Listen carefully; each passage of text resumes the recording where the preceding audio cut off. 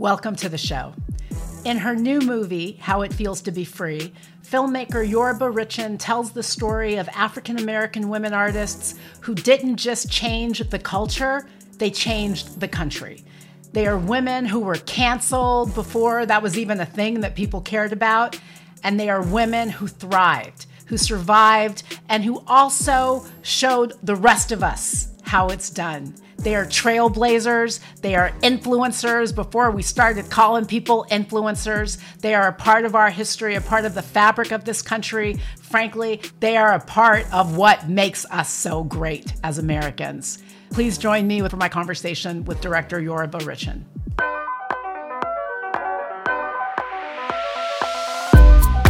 Welcome to the show, Yoruba Richin.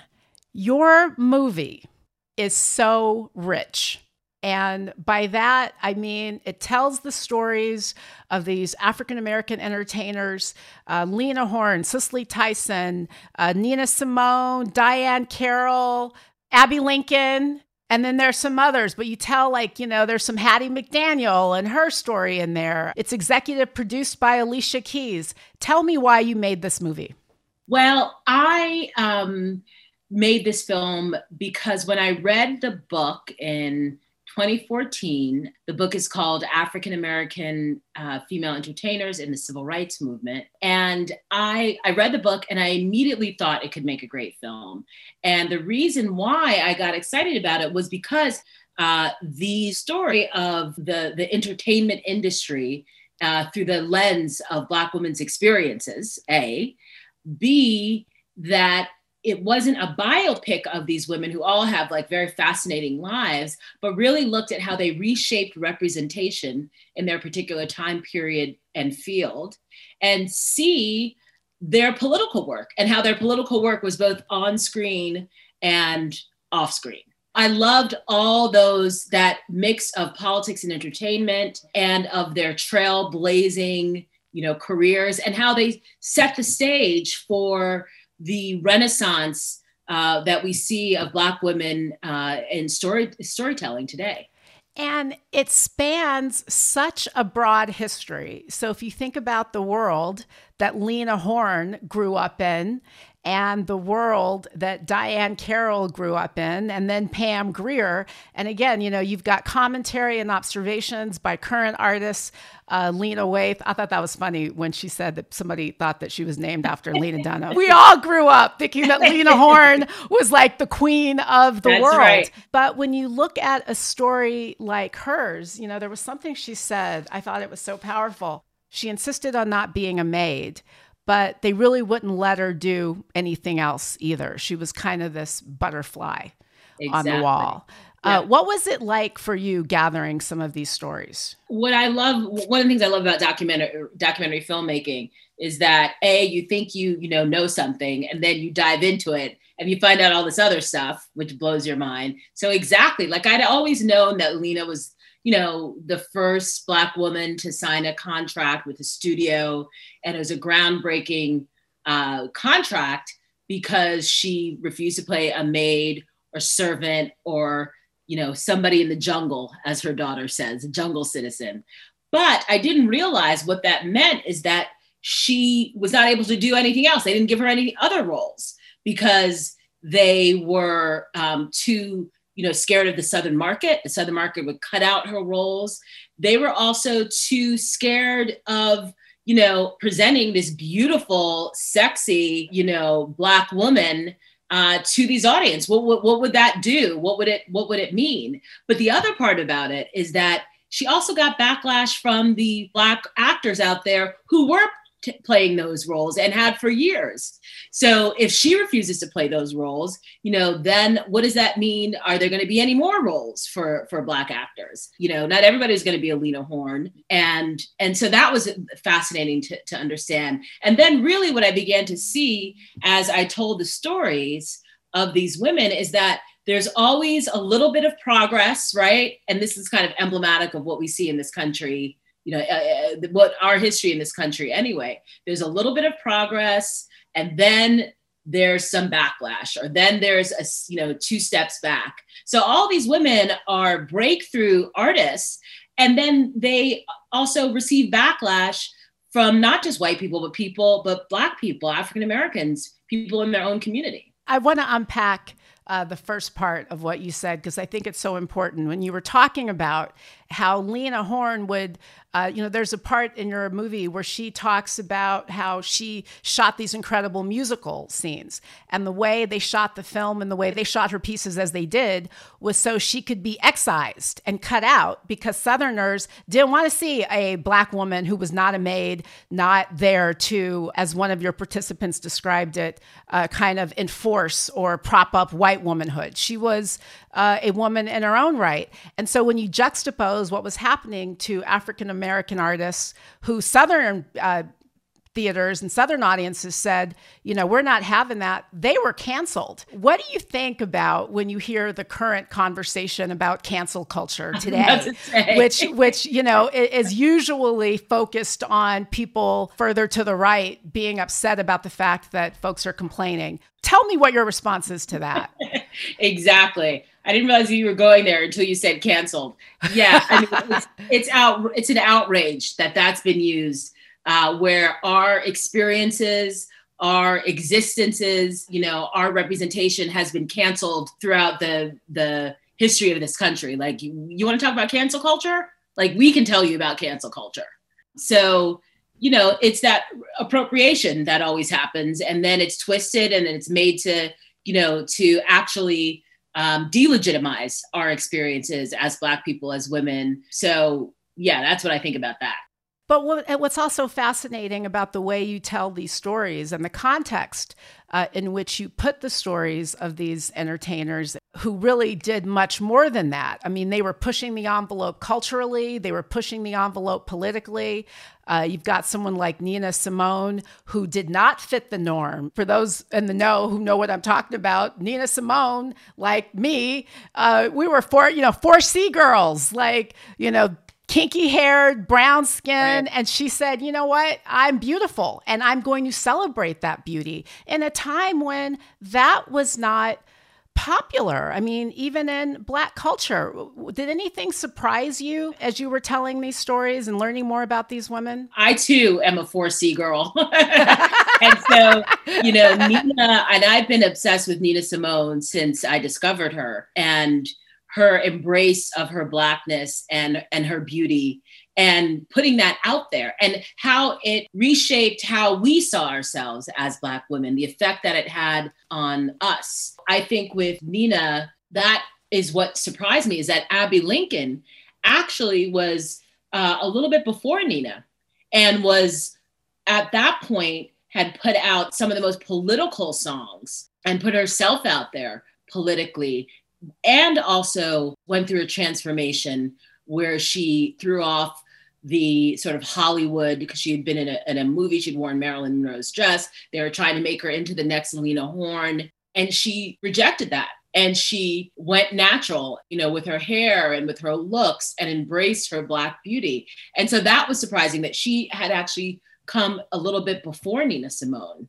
And her story, I think, has not been told and is really unknown. So that was one of the I agree with you. I learned so much more about each of these women, her in particular. I mean, there was a lot about the ground she broke, the way she took a lot of backlash for being vocal in her art and her music in a way that a lot of male artists, John Coltrane, her husband, Max Roach, others perhaps did not, Miles Davis. But let's go back to something else you said, because you talked about some of the backlash that some of these women faced in the Black community. Diahann Carroll, for instance, when she played the character of Julia, upper middle class Black woman, it was not a story about Black trauma. And Black trauma certainly is real.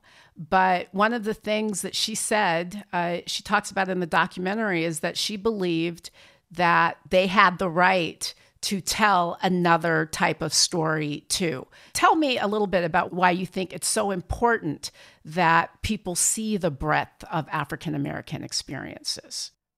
Yeah, I mean, that was so poignant, that she said, she acknowledged the criticism. She said, perhaps they were, right in some ways, But we can tell a multitude of stories about ourselves because we are a multitude of, we are not a monolith. We have all different kinds of experiences, you know, and as actors, as entertainers, as writers, as directors, we should be allowed the full breadth of our experience. And also we should be allowed to have, you know, what they call aspirational shows. We should be allowed to have that too. And Julia was one of the first places where that happened, the first shows where that happened. What did you want to be when you were growing up? I actually was a theater person. I was an actor. I did a lot of acting. My mom was a playwright, so I grew up in the theater. So when I was little, you know, small, that's what I wanted to be. I wanted to be an actress. So maybe that's also why I did this film. It's interesting also, especially since you had you come from a family in the arts. What was your favorite movie growing up? Because again, something that's so interesting about your film, you tell these stories, you tell a great and very rich story about American history and where the country was and how it's gone through these different cycles. And also about, without kind of using these words, you explain why representation matters, you know, even though like it's not a big hashtag, it's implicit. I think it's what the movie is about. So that leads me to ask you, when you were a little girl, like going to the movies, what did you see and what did you love? Like what excited you? Yes, I have to say I was a big musical person. So I remember, you know, going to see Hair. My mom took me to Hair and Fame. And, you know, I loved watching West Side Story was like my favorite. And I saw it, you know, I'd watch it on television when it came on, the movie, but then the play came on with Debbie Allen when I was in third grade, and we got seats up by like the third row seats because they used to have standing room seats on Broadway, and my mom used to get the $10 tickets, and then we would always get a seat. And so I saw many musicals. So those pieces really influence what entertainment can do, what it can do to you, you know, how it can make you feel and take you into worlds that you didn't, you know existed, or worlds that you didn't have access to. What'd you think of Gone with the Wind? Oh gosh, I don't even know if I've ever watched that full. Me neither. I haven't. I have. I've tried like 3 or 4 times, yeah. but no joke. Why should I watch that? You know. So this is something you talk about in the film. Lena Horne says, "I'm not going to play a maid." There are generations. I mean, there are African-American actors who only had access to those roles. Hattie McDaniel won an Oscar playing a movie. And I mean, no disrespect to her. I honor Hattie McDaniel. I can't get through that movie. Yeah. By the same token, you explore how, I guess, you know, I think maybe it was Halle Berry or somebody in the movie says, you know, Hattie McDaniel and some others are really in their feelings when the thing that they've been doing for so long is all of a sudden not good enough anymore. Right. It's not the right thing to be doing. As a filmmaker, how do you approach like kind of telling that whole nuanced story? Because it's important, you know, we've got to respect the Hattie McDaniels, but also have an authentic response to it. Absolutely. You know, and it's similar with Blaxploitation too, right? Which we talk about in the film, that, you know, similarly, a lot of like Cicely Tyson, the great Cicely Tyson, who just passed, had a very big critique about Blaxploitation. And we look at that tension in the film. But this is something that, you know, because we have so little representation, even today where we have more than we've seen in the past, because we have so little representation, it's always a contested battle. And the fact is, until that changes, until we have more representation and we have a wider array of stories, that's going to continue, because one story or one type of character people think will represent all of us. And I think that's changing a bit, you know, and Lena Waithe says it in the film. She's like, we need to be able to have villains and heroes and tell a multitude of stories. And of course, a big part of that is having more of us behind the camera where we can write and direct those stories. Because telling the way that you tell these stories and the way that you present kind of the full panoply of experiences, I think is something that is really unique. I mean, for instance, no one said that white women had to choose between a Marilyn Monroe type and a Grace Kelly type. And, you know, there were all of these sort of different nuances of kind of, iconic. Yeah, Bette Midler. So, you know, certainly we've got room for a Pam Grier and a Cicely Tyson and a Diane Carroll. And then, you know, if you think about it today, a Lena Waithe and a Kerry Washington and but I want to go back to you, because when you talk about the fact of representation, you know, we spend a lot of time talking about who's in front of the camera, but stories get told, editing happens, you know, the folks who are made prominent, those are decisions that are generally made by people behind the camera. There are not a whole lot. There are more, certainly more than there were 10, 15, 20 years ago, but there aren't a whole lot of African American women who are telling these stories behind the camera. So tell us a little bit about your path. What made you realize that you could do this? Yeah, I mean, I'd always loved documentaries. As I said, I grew up in the theater. I started out, you know, I went to performing arts school. I did a lot of theater in college. I started directing some. And of course, it was when I started directing some is when I realized, you know, oh, wow, the power to tell these stories is, you know, is behind, is being not necessarily in front, but behind. And so that whetted my appetite for that. But in terms of documentary, I'd always been interested in documentary, loved it, but it never seemed like a career path. It wasn't until the 1990s when the cameras got smaller and more user-friendly that I started making videos. And it really became, you know, the process really touched the different parts of me that I love, the doing research, talking to people, figuring out how to tell a story creatively. And that is when, and that was in my mid-20s. And that is when I decided I was going to try to pursue this. Luckily, I had a mentor in a great documentary filmmaker who's no longer with us, St. Clair Bourne, who was the first person to hire me. And I learned from the ground up. And I, you know, freelanced and worked on different programs. And then I went over to the news side. And I was there for 4 years at ABC News and at Democracy Now! And I learned, you know, about, you know, it's a different pace. It's a much quicker pace. I was able to write and produce, work with camera people and editors. But I always wanted to go back into, you know, knew I wanted to do what at that point we called long form television. And so I was able to get a journalism fellowship, which put me on the path to making my first film, which took 5 years. And my first film is about South Africa and land reform.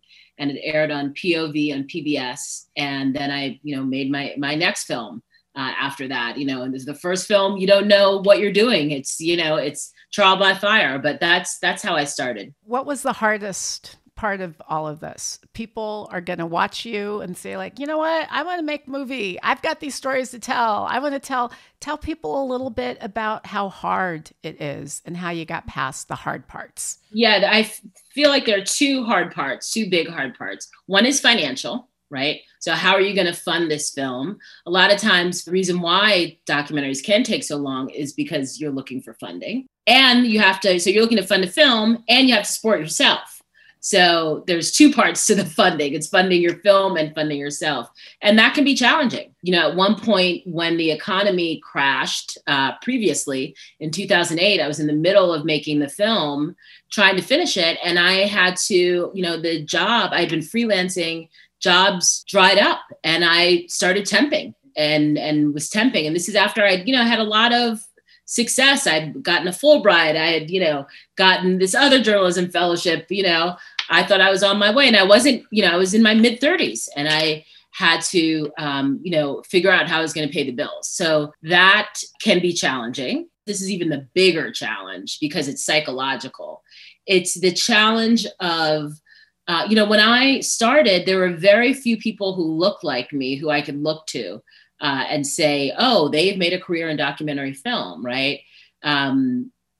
It was just much fewer. I mean, for everybody, I mean, the industry has really grown, but also too, with that growth and with a knowledge that the industry needs to diversify, that it's been much more welcoming to people of color. We still have a long way to go. But when I started in the 90s, there were very, very few. And when you don't have that model, when you can't see yourself, you have the imposter syndrome.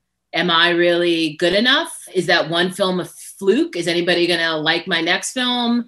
Am I even a filmmaker? I didn't go to film school. I didn't go to journalism school. You know, all these things, all the things in your head. And that can be very challenging. And you have to overcome that, because making films is a risk. It's an artistic risk and it's a financial risk. What about the risks in your choice of subject matter? Do you ever worry, as some of the women who you portrayed talked about, do you ever worry about being pigeonholed? There was that great scene where Abbey Lincoln is talking about the interview she had with the white film critic, who basically says, you know, you're relying too much on your nigritude, or however he put it. And she's like, I'm telling the stories of my life. Do you ever think about that? Do you ever think about, I don't want to be pigeonholed, because I do like to do, you know, I have interest in a range of different stuff. So I don't want to be pigeonholed, but I don't think about that, because part of what I want to do and the risk that I have taken to be in this industry is because I have, you know, story ideas and voices and stories that I want to tell. And I, you know, think I have a track record at this point that people are interested in those stories. And I know they're interested in those stories. You know, the gatekeepers want to sometimes tell you that they're not, or, you know, not fund you, but I know that they're interested in those stories, that there's an audience for it. How do you think the gatekeeping has changed over let's say the past 10 years? Yeah. And when I say gatekeeping, you know, for my audience, I'm talking about, you know, the process of getting something greenlit, the process of having somebody believe in you, even if you don't necessarily look like them or remind them of them when they were coming up in the biz. How do you think all of that's changed in the last decade or so?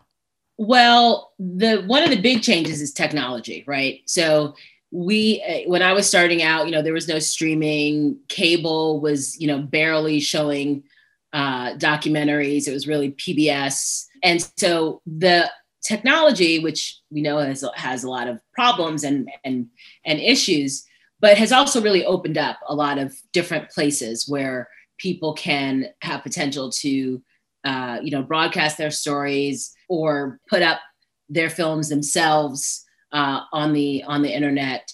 So that's really broadened out, you know, and the gatekeepers, in some ways, that means that there's less gatekeeping, because people can just, you know, make a film and put it up there, or put it on their YouTube channel, or, you know, what have you. But with the sort of more traditional funders and gatekeepers, there is an acknowledgement that, you know, that the industry needs to diversify. I mean, we're better than in terms of diversity. And I think the numbers show we're further along than the, you know, fiction Hollywood industry, but there's still a long way that we need to go. But I think there's an acknowledgement, and I think that there have been people that have been brought on into some of these key places. I want to go back to your film for a moment, How It Feels to Be Free. Another one of the things about it that I think is so powerful is you explore how, and one of your participants says it better than I will now, but essentially how so many of these political, racial, culture wars were fought through Black women, kind of using us as the proxies for this side or that. There's a story, going back to Lena Horne, that I don't know if a lot of people are familiar with. I guess it was certainly big news at the time. She's in a restaurant. Someone is serving her. There's a white patron who says, you know, help me. And they're like, excuse me. You know, the server says, I'm helping Ms. Horne. And the white patron says, you know, I don't care about that N-word. And Lena Horne hears this and like throws an ashtray or like throws something at this guy and draws blood. And it's so funny when you think, especially for African-American women in the public eye, how you have to like walk that line between standing up for yourself, but then, you know, don't do it too much because you might be perceived as angry. You know, it's just impossible for me, like, you know, less than a month after the Capitol riots, where the capital of the United States was taken over, not to juxtapose the way, the anger of some groups is considered. What do you think about that? And, what do you think about kind of breaking down these caricatures of Black womanhood that have been propped up for so long?